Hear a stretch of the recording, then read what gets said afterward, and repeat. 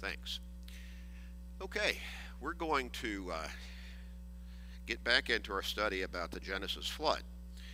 And I have struggled a little bit in my mind as to how to title this. If you remember last week, when I presented the first section of this, I had it I think I had the reality of the flood. And because what I want to do, I said I want this to be a faith building, a faith confirming study. So a lot of people, they will deny that there was a flood that flooded the whole world anytime, and yet when you look at the archaeological evidence, or maybe I should say the geological evidence, there is tremendous support that there was a cataclysmic worldwide flood. You have fossils that I believe would be related to sea life fossils, I believe, in all of the mountain ranges all around the world. And so that says something in itself. Now, as we go along, and what I'm trying to do is take this in stages, and so simply looked last time at why did God choose to destroy the world, destroy all of mankind and most of the animal life on the face of the earth. And so we looked at, and we'll kind of review that just in brief fashion this evening. But what I want us to understand is when somebody challenges you or challenges any of us and says, well, you believe in a flood? You believe in Noah's flood? You think that really happened? And people, even people who are supposed to be preachers or theologians, they'll question things like that. And I want you to be able to say, yeah, there's no question in my mind. That's what happened. And it's not blind faith. I've seen the evidence as to why it all is reasonable and logical to understand. So I want us to look at this in the second section. I'm not going to show as many picture slides and graphic slides this evening. Next week I'll probably show more than I did even last week, because I want to take you inside the ark and let you see. So the Genesis flood, a true historical event, and this is part 2 in this study. And let's see, I'm not getting, I've got to turn it on. All right. So if you look at the ark, the pictures there that I put up, that is a true picture of a scale model of the ark. I'm not talking about a scale model saying, 1 foot equals half an inch. That is exactly the dimensions that are listed in the book of Genesis, chapter 6. Exactly the same dimensions. It's sitting on a site in Kentucky somewhere. I can never remember the name of the town or near the town, but it's there. A number of us have been through that. You can go through it in a couple of hours if you just want to go through it quickly, if you want to stop and read everything and examine everything that's there and really take it in a deep way. We spent 8 hours. Now that in that was included lunch, but it was most of 8 hours. I probably took about 150 pictures or so myself because I was just fascinated. I just wanted to see it all. I wanted to see all the reasoning and everything.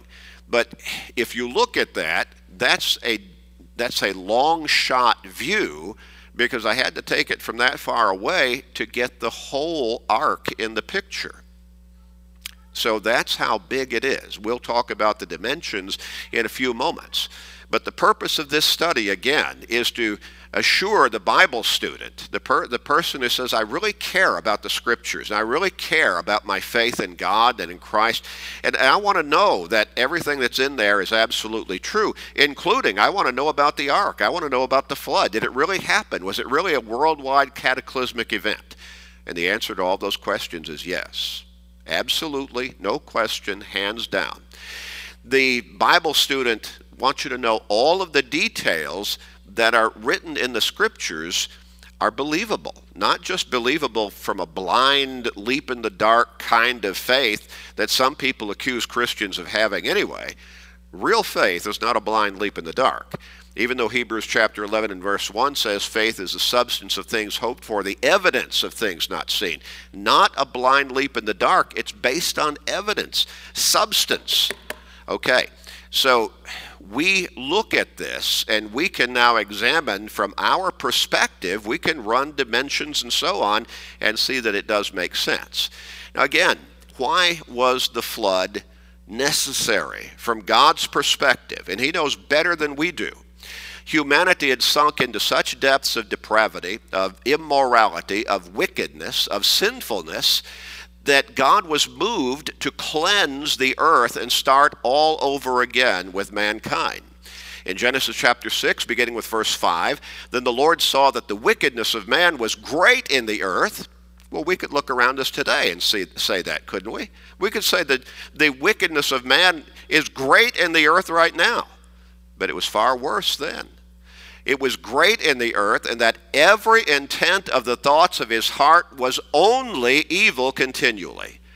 Now, as I said last time, I have a hard time wrapping my mind around that. How do you really understand that every human being was just continually wicked, not only in their acts, but they were wicked in the thoughts of their minds? Their heart was set in wickedness.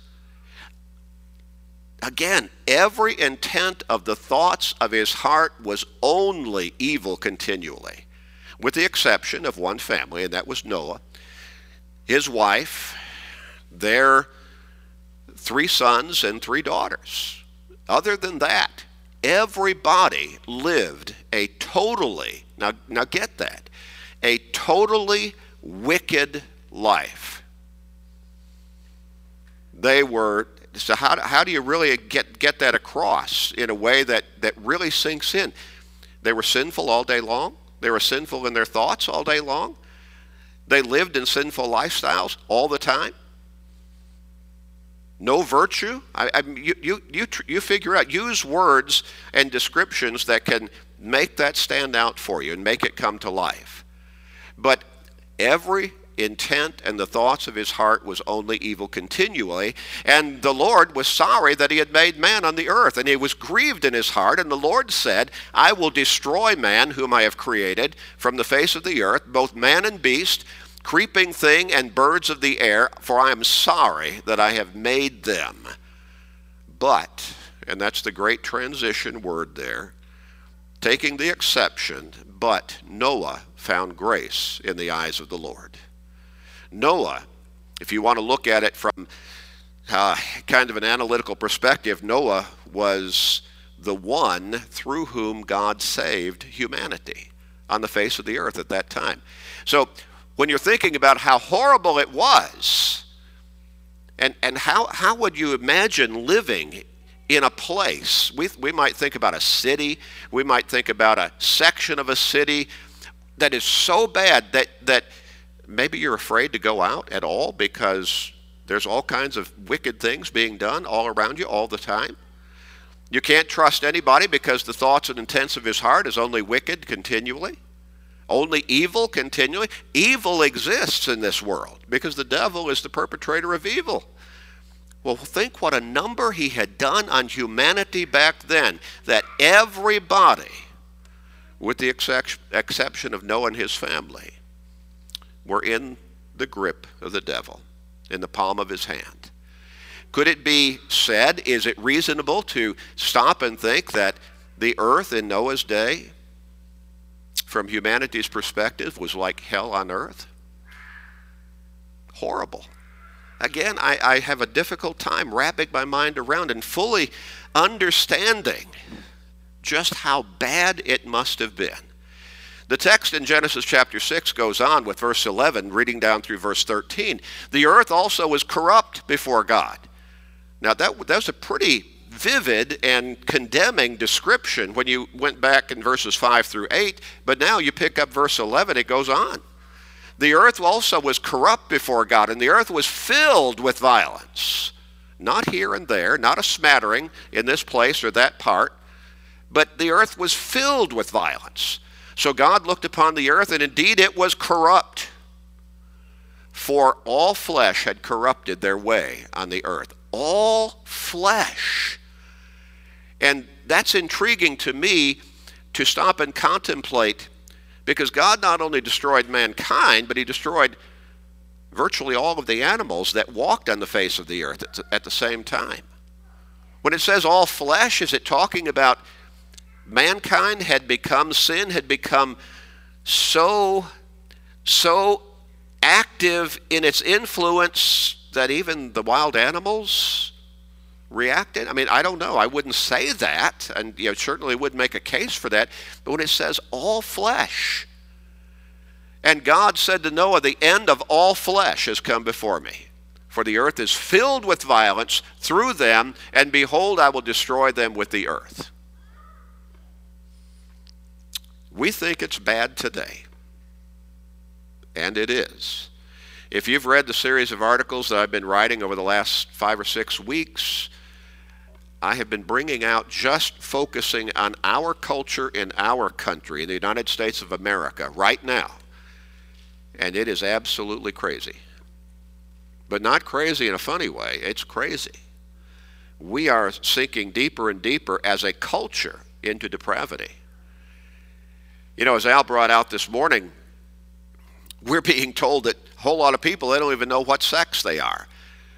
And that's going down to even middle school, and I've been told even in younger classes than that gender identification is being taught to the children to help them try to figure out, are you really a boy or are you a girl in a boy's body? Or are you really a girl or are you a boy in a girl's body? It's crazy. Now, how can a young child like that possibly analyze what that's all talking about? It's easy for us to look around and say, boys, girls. And it's always been that way. Now, does the devil cloud the issue in the minds of some individuals? Sure. But is that something that our culture ought to take up as a cause and start just kind of schooling our little kids in some kind of exercise of trying to, now look deep, Johnny, look deep. Do you really feel like a boy? Or do you think you might be a girl? Or, Susie, just look deep. Think carefully. Do you think you might be a boy? Now you talk about evil. Evil exists in our nation right now. The devil must be smiling with a smile on his face a mile wide. Look what I have done. Look at what influence I have had. Well, as bad as we might think it is right now, even in our nation, it was far worse across the whole globe where mankind lived in the days of Noah. The thoughts and intents of their heart, of everybody, was only evil continually. In 2 Peter chapter 2, beginning with verse 4, for if God did not spare the angels who sinned, but cast them down to hell, and delivered them into chains of darkness to be reserved for judgment, and notice his reference here to Noah and the flood, and did not spare the ancient world, but saved Noah, one of 8 people, a preacher of righteousness, bringing in the flood on the world of the ungodly. That's how bad it was. On the world of the ungodly. What a description of the world in the days of Noah. Incredible. Incredible. So, Jesus compared the state of mankind at the time of the flood with how it will be when he comes in the day of judgment. Notice in Matthew chapter 24, beginning with verse 36, but of that day and hour no one knows. What day and hour? When the Lord's going to come again, on the final day of judgment. As was noted this morning, when we partake of the Lord's Supper, we're not only remembering the death and the burial and the resurrection of our Lord and Savior Jesus Christ, but we're also telling the world he's coming back. Of that day and hour no one knows, not even the angels of heaven, but my Father only. And notice the comparison now. But as the days of Noah were, so also will be the coming of the Son of Man. For as in the days before the flood, they were eating and drinking, marrying and giving in marriage. In other words, they were just going about regular routines as they understood them in their lives, until that day that Noah entered the ark. And it was all over. The normal routines of lifestyle were all over. and did not know until the flood came and took them all away, so also will the coming of the Son of Man be. Now that's a warning. The people of Noah's day, God gave them another 100+ years from the time he told Noah, start building that ark. It took Noah and his family over 100 years to construct that ark. And during that time, he was talking about repentance to the people around him. God was giving humanity 100+ years to come to their senses. And perhaps if enough would have, God could have said, okay, just as he told Abraham, if I can find 10 righteous souls in the city of Sodom, I'll spare the city. 10 righteous souls weren't there. 10 righteous souls were not in the world in the days of Noah. And so also will the coming of the Son of Man be. Jesus says, it's going to be that way when I come again. People who are unprepared will be going about their daily routines, doing whatever they do every day, all the time, and they're going to be so shocked. They were shocked. The people, when the rain started falling and God opened the fountains of the deep, and the waters from the crust of the earth began to flood the surface of the earth, as well as the rain, probably in torrential rain, pouring down upon the earth. And then, how many of them do you think it flashed through their minds? That old man was trying to tell us this was going to happen, and we wouldn't listen to him. But God had already closed up the door on the side of the ark, and nobody else could get in. Jesus says it's going to be that way on the final day of judgment. When I come again, it's going to be too late for people to come to their senses and repent. And how stunned will humanity be at that time? God gave Noah very specific instructions as to how to design the ark. When we look in Genesis chapter 6, beginning with verse 14, the text tells us, and God is speaking to Noah, and he says, make yourself an ark of gopher wood. We're not sure what gopher wood is.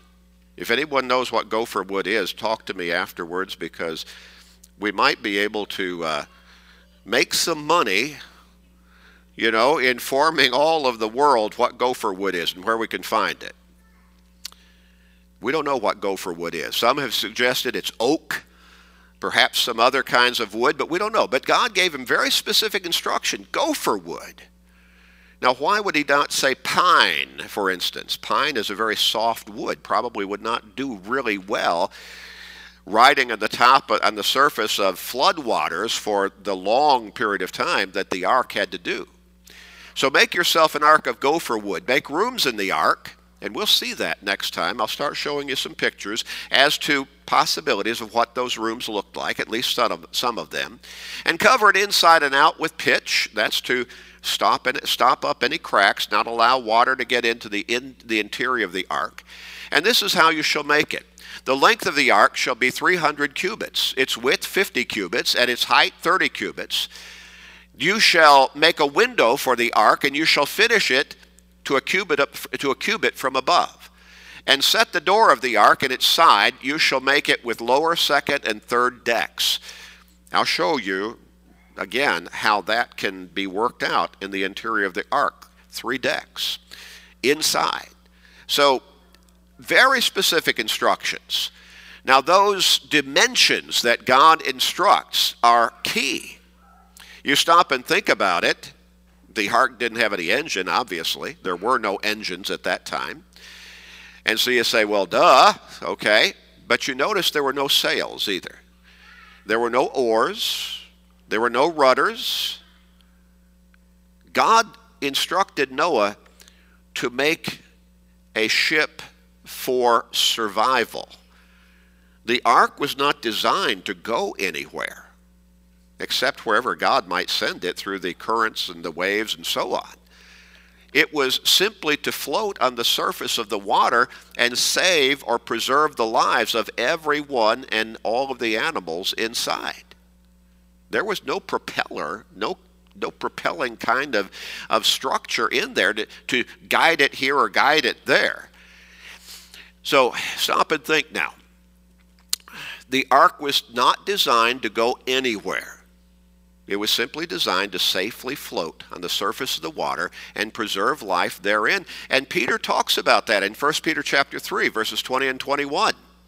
He says, which sometime were disobedient, speaking of mankind, when once the long-suffering of God waited in the days of Noah, over 100 years while the ark was being prepared, wherein few, that is, 8 souls, were saved by water. Now you might say, whoa, what are you talking about? Saved by water.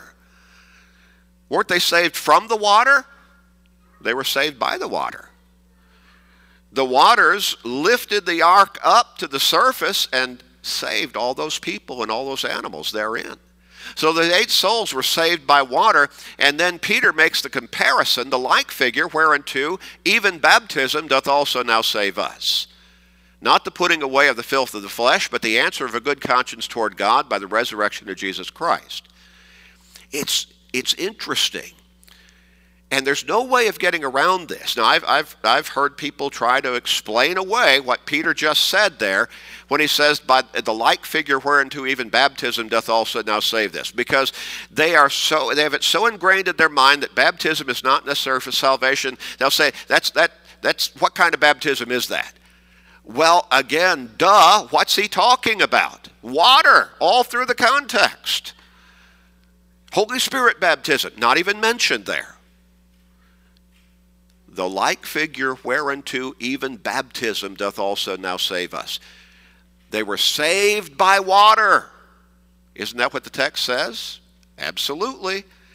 And Peter makes the application to baptism for us today as we become Christians. We're saved, obviously by the blood of Christ, obviously by God, but as we're buried with our Lord in baptism, in the waters of baptism for the remission of our sins. Well, again, the waters lifted the perfectly designed ark to the surface, saving the physical lives of those therein. Otherwise, they would have drowned with everybody else on the earth. Peter made that comparison that it is through the waters of baptism that a person is saved spiritually. Spiritually. The one, Noah and his family, were saved physically. Through baptism, we're saved spiritually. Do you see the comparison? Do you see the connection? How the Bible works so perfectly and harmoniously and continually together in what it teaches. Well, somebody might say, how in the world could that boat, how could that be seaworthy? It's perfectly seaworthy. It's by God's design. He told Noah to build that ark 300 cubits, that's about 450 feet long, 50 cubits wide, that's about 75 feet wide, 30 cubits high, that's about 45 feet high, and that's a ratio of 300 to 50 to 30. We say, so? Well, over the years, we have come to learn a great deal about building seaworthy vessels. And did you ever stop and think? Caught me a little by surprise. I knew the ark was a huge structure, but until about 1858, it was the largest floating ship ever built. That's a long time.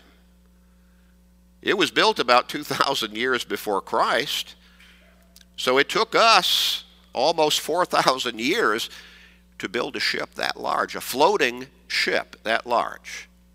Now, in 1844, a man named Brunel built a giant ship named the Great Britain, using almost the same ratios of the ark, 300 to 50 to 30. Same ratios. And it was discovered, it was learned that these dimensions are the perfect ratio for a huge ship built for seaworthiness and not speed. Now, the ark was not going to go anywhere fast, but it was going to do exactly as God designed it to do. It was going to float for the total length of time that the flood waters were going to be on the earth and under that vessel. These dimensions are the perfect ratio for a huge ship built for seaworthiness and not speed. And guess what? During World War II, when we built, I don't know how many, huge number of Liberty ships to carry cargo over to Europe, during World War II, shipbuilders used approximately the same ratio to build the SS Jeremiah O'Brien, one of the Liberty ships, which were called the Ugly Ducklings, because they were built to carry large loads of cargo, just like the Ark was built to carry. Isn't that amazing? We learned through our technology, as we kept learning and putting it in practice and building ships, God was pretty smart back there. God, the designer of the universe, also knows exactly how to design an extremely seaworthy ship. Well, that should not surprise us, should it? Not in the least. The unity of the Bible is vividly demonstrated by continual references to the flood, to Noah, to his family, to God's covenant with man following the flood. And I'm just going to run through these quickly, and I'm not going to read all the verses of Scripture. Most of them I'm just going to make reference to. If you want to jot them down, I can, give you access, and you could write them down and check them out for yourself.